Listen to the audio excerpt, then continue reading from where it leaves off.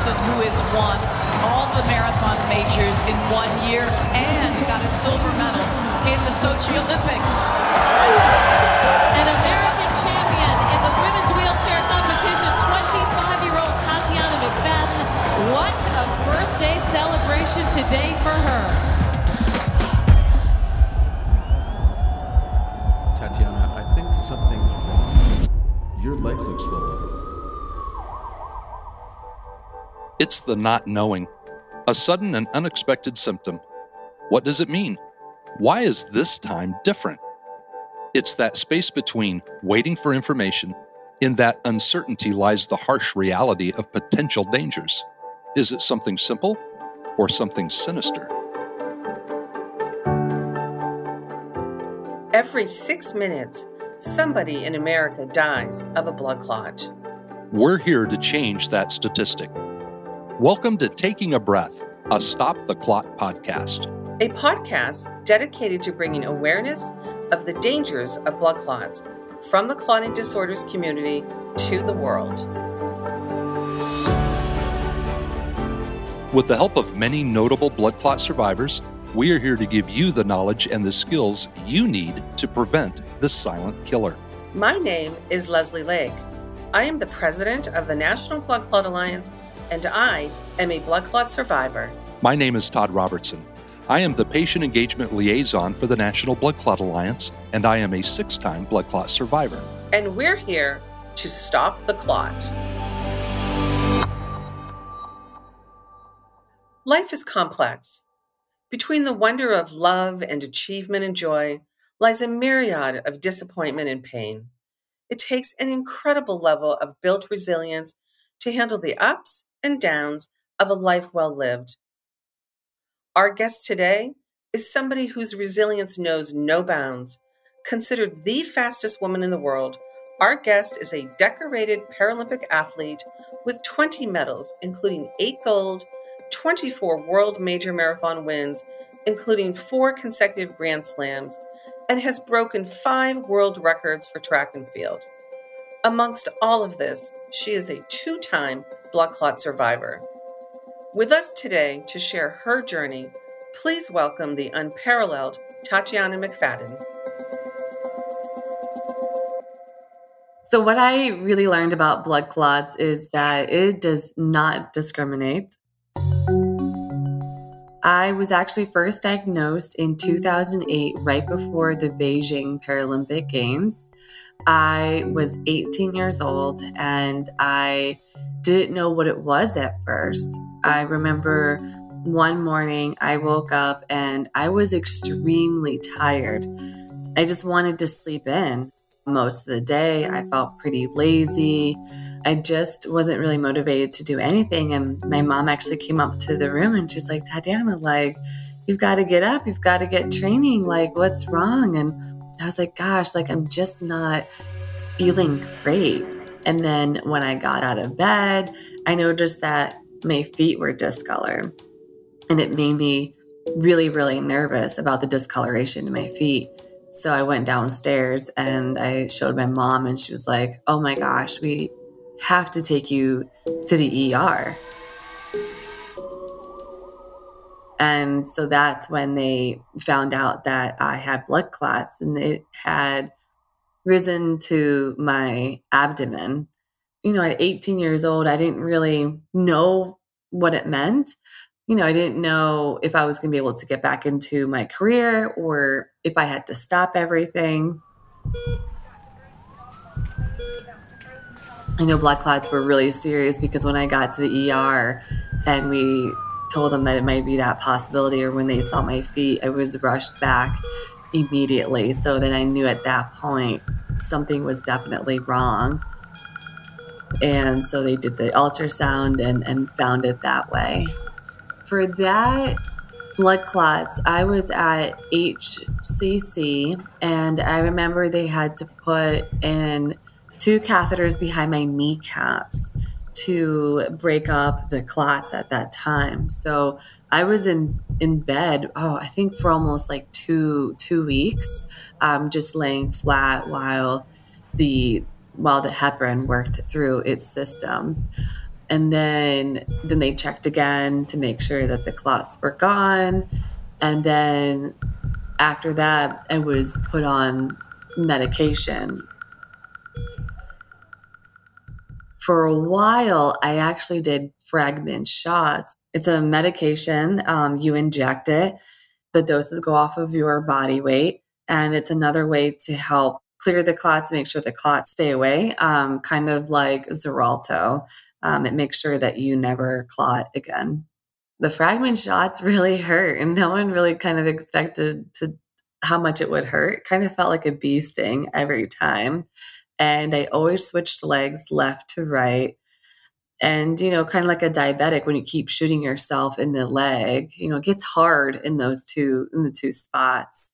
But I knew that I had to do it. And being 18 years old, I would just hold my breath and like close my eyes and then inject my leg that way. And I was really happy when I was put onto Xarelto. And I was on a relatively low dose because the clots had cleared. And unfortunately, exactly 10 years later, right when, the research predicts that clots can come back, and especially in women, it did. But this time it presented such a different symptoms. So I was on my way to California for a training camp, and it felt like I had allergies. Like I kept sneezing a lot, and I just felt a little like short breath, but nothing. I just thought it was like allergies, or maybe I was coming down with a cold, felt a little bit congested. So when I got to the Olympic and Paralympic Training Center in Chula Vista, I took allergy meds, and I was like, gosh, that's not working. Then I took, cold medicine, and I was like, gosh, like that's not helping either. And again, one morning when I went to training and I was getting into my racing chair, I was like, oh my gosh, like I can't fit into my racing chair.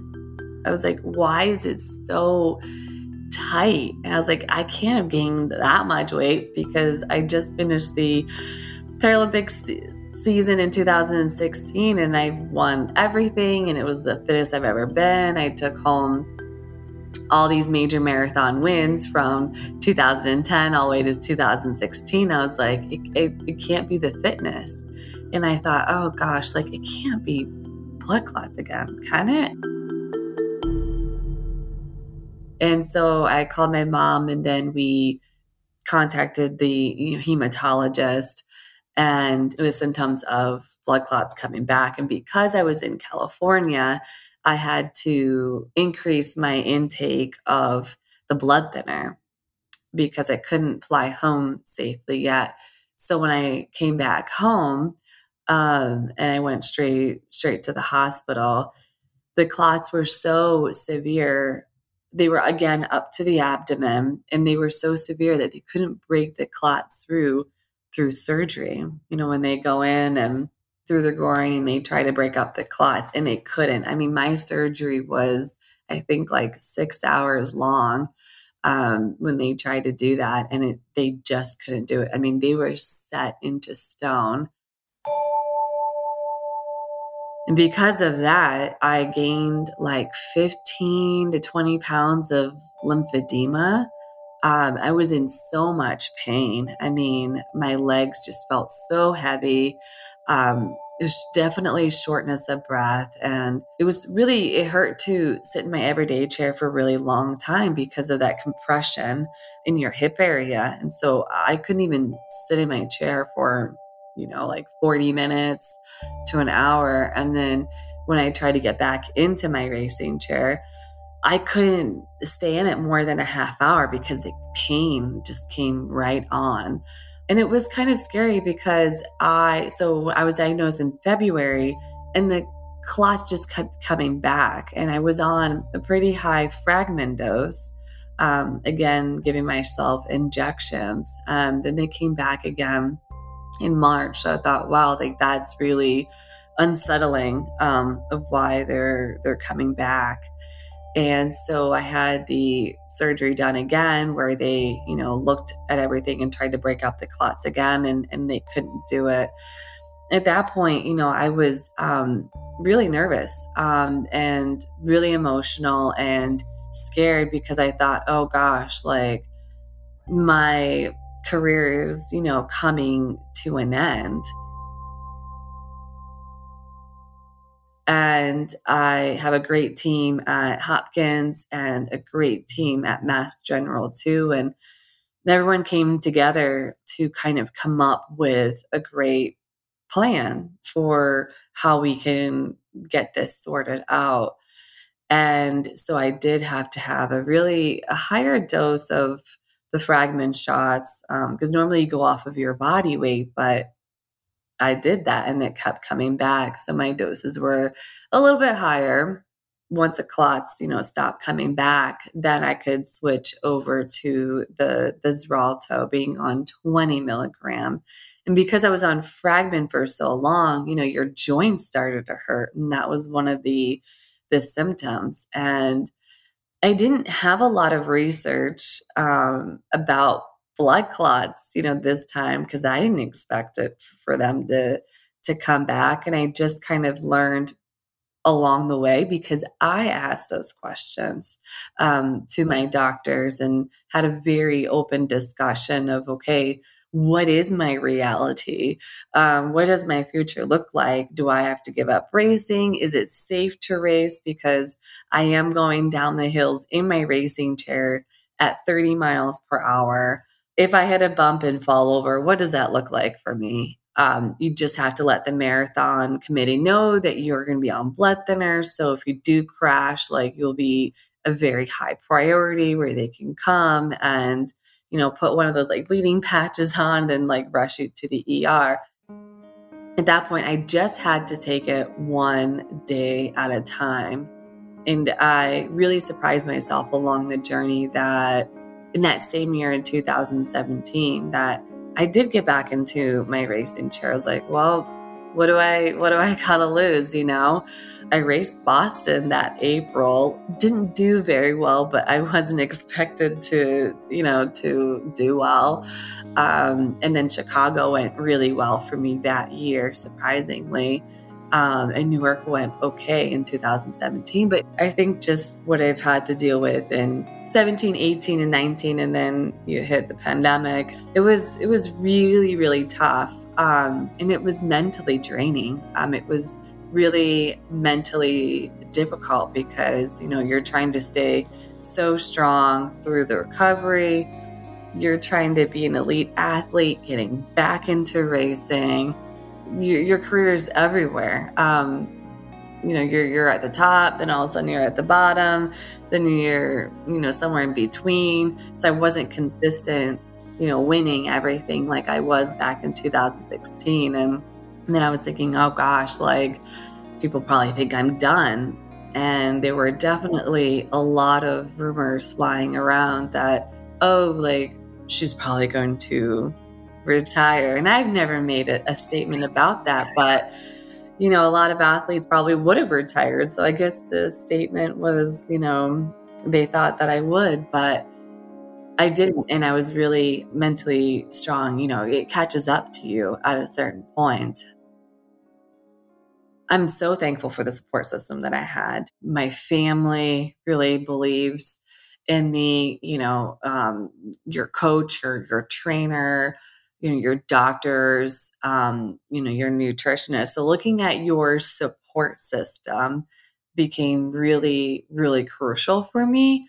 And then you also learned, really quickly, who's going to help you through this and who isn't. And it was really tough because I heard all that loud noise, oh, she's done. She's never going to come back. Maybe she'll retire. I mean, it got to the point where I had to my agent had to write emails being like, no, Tatyana's not retiring. She's just in a recovery phase and she'll get back into it. And yeah, your circle sometimes gets really small, but you have to realize that. And it's okay to change things too. So what worked for me in the past did not work for me currently. I think for people who are going through this, ask questions to your doctors. If they can't answer it honestly and openly, then maybe find someone else. Join support groups. I found that in the marathon community, so many people have had blood clots, and same with the Olympic athletes and Paralympic athletes. We're finding that more and more people are being diagnosed with the DVTs. And at first it was like, shh, don't talk about it. If you talk about it, then people think that your career's done and over. And I thought, gosh, no, I am going to talk about it, because I don't know whose life I could be changing. And people should know, this process and how hard it is and how brave I've been to get back into it and to train, because some people would have just given up and said, I'm retiring. I'm happy with what I've succeeded. But for me, I knew that I have more left in my career, that I'm fairly young in my career, and women in distance running peak much, they peak later. They peak closer to their 40s. And so it's been quite a journey, but I'm proud.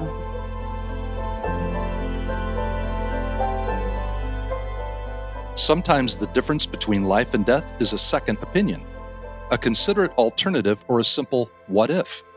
Our bodies are so intricate and particular, yet so exceedingly unique from one another, we deserve to give ourselves the benefit of consideration. To bring some professional insight to common signs and symptoms of newly formed clots, here is Dr. Elliot Hout from Johns Hopkins to discuss warning signs and early determinants that may save your life. Hi, my name is Elliot Hout. I'm a trauma and acute care surgeon. So there's many different symptoms for these blood clots that we've been talking about. And it's not so specific that there's only one symptom for each, either PE or DVT. There are many, many, many different possibilities. Interesting, we have a really nice acronym that the National Blood Clot Alliance has come up with. It's called the Stop the Clot acronym. And it reminds people, and it's really out there to remind the lay public of what these things are. Each of those letters stands for a specific sign or a specific symptom. So the first S in STOP is swelling of the legs. So this is, your leg is swollen out of the blue. It's bigger than the other side. That's something to think about for a clot. The next is tenderness or leg cramps. So it might go along with a swollen leg, but it might be pain in the leg, and it be from something else. It might be from trauma, injury, running a marathon, but it could be related to a blood clot. So think about it as a possibility. The O in STOP is out of breath. So if you're short of breath, can't breathe, this could be a sign of pulmonary embolism. It might be something else. Many things cause shortness of breath, but think pulmonary embolism if you're out of breath. Passed out or lightheaded. That's the P in STOP. So if you pass out, we call it syncope. That might be from lots of different things. There might be a neurologic problem, but this could be a really big blood clot, goes through your heart and to your lung that causes you to pass out. So that's the STOP side of the STOP clot. The other four for clot, the first is chest pain. Chest pain has many different things. Pulmonary embolism is said to be the great mimicker. Chest pain could be a heart attack, but it could also be a pulmonary embolism. So think about that as a possibility. L in clot is leg discoloration. So that swollen leg might also be, darker color, might be reddish, it might be bluish. Think about that as the L. Overdrive. I don't love the word, but it's this racing heart. We needed an O. So if your heart is racing, it might be, your heart has an arrhythmia, an abnormal heartbeat. It might be from an infection. But if your heart is racing, this might be a sign of pulmonary embolism. And finally, the T. The T in clot is really, really important to remind everybody. It is time sensitive. Time matters. And it's so important that you can't just, I'll call my doctor and have an appointment in 3 weeks. This is time sensitive. If you think this is a pulmonary embolism, this is life threatening. and you need to be seen immediately. Call 911. That's the T in time.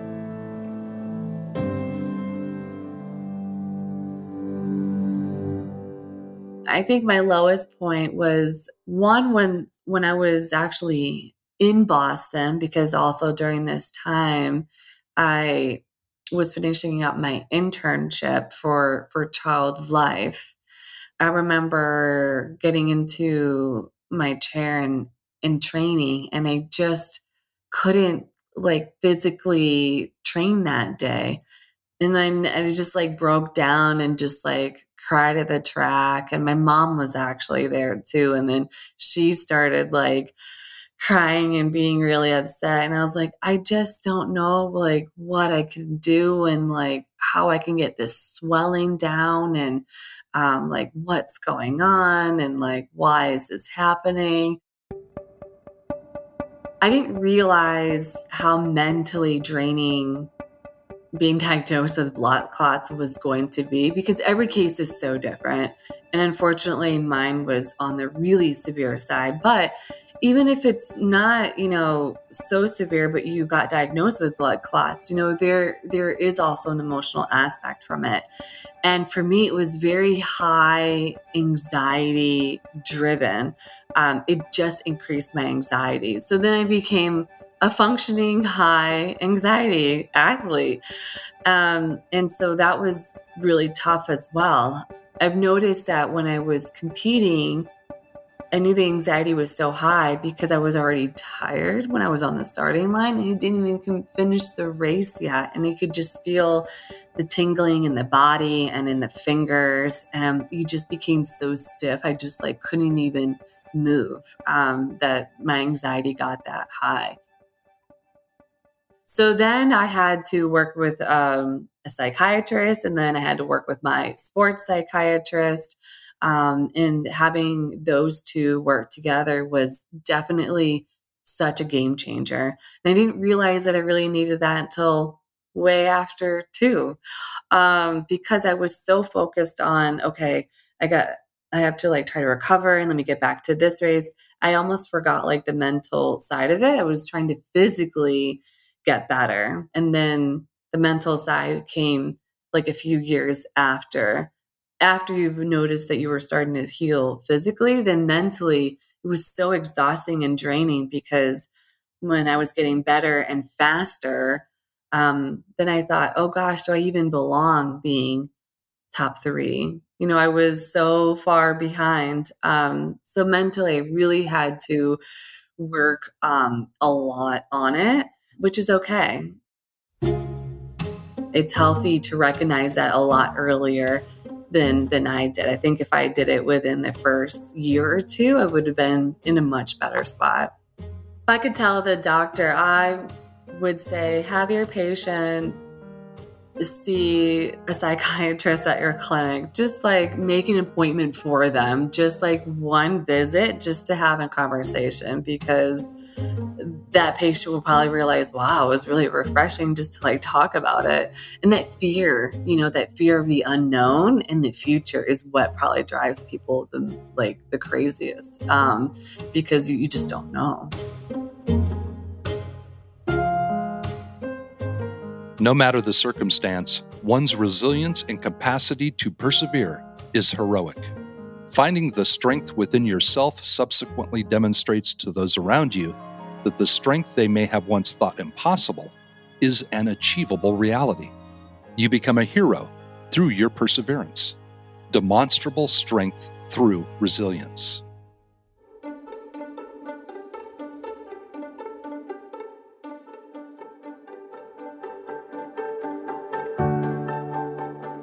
We want to thank Tatyana for sharing her story with us today, and to thank you for joining us here on Taking a Breath. A special thank you to Dr. Elliot Hout for sharing his endlessly useful insight into all things clotting. For more information on risks, prevention, and community, please visit stoptheclot.org. We know the patient because we are the patient. Together with listeners like you, we can collectively stop the clot.